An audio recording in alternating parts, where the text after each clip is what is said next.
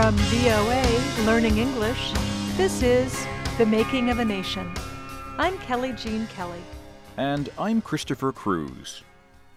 The end of the American Civil War came in April 1865.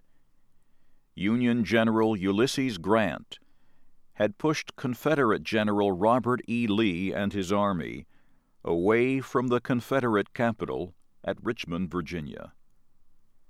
Lee's army fled westward across Virginia.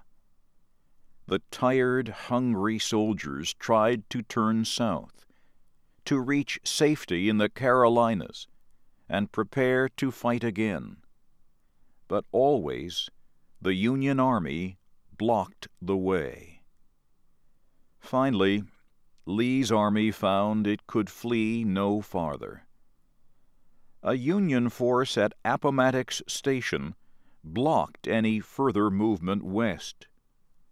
Lee tried to break through the Union soldiers that surrounded his army, but he failed. Lee sent General Grant a letter and asked to discuss the terms of surrender. On Sunday, August 9th, the two men met at a home in the village of Appomattox Courthouse.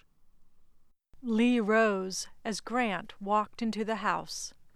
Grant did not look like a great military leader, the chief of all Union armies. He was dressed simply. His clothes were the same as those worn by the lowest soldiers in his army. His boots and pants were covered with mud.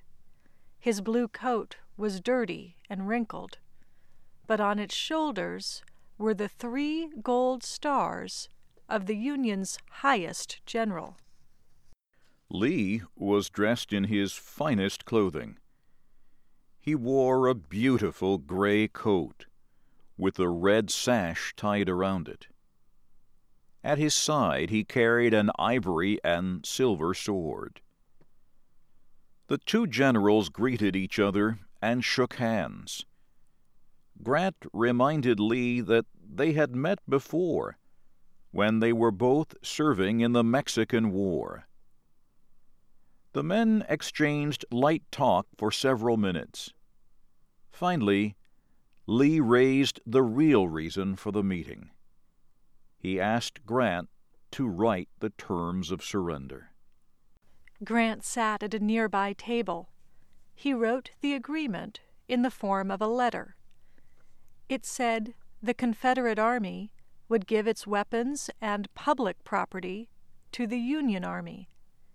Grant did not ask for Lee's sword or for any of the Confederate soldiers' private property, and he said all the Southern soldiers would be permitted to return home in peace. When he finished writing, Grant asked if Lee wished to propose any changes.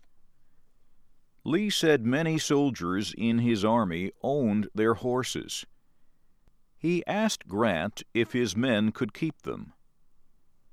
Grant said he understood many of the Confederate soldiers were farmers who needed the animals for planting.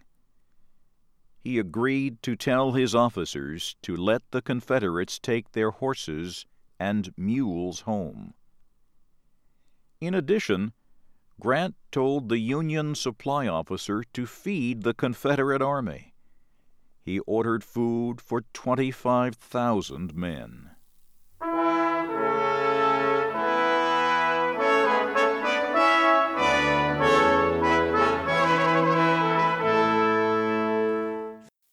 The terms of the surrender were generous.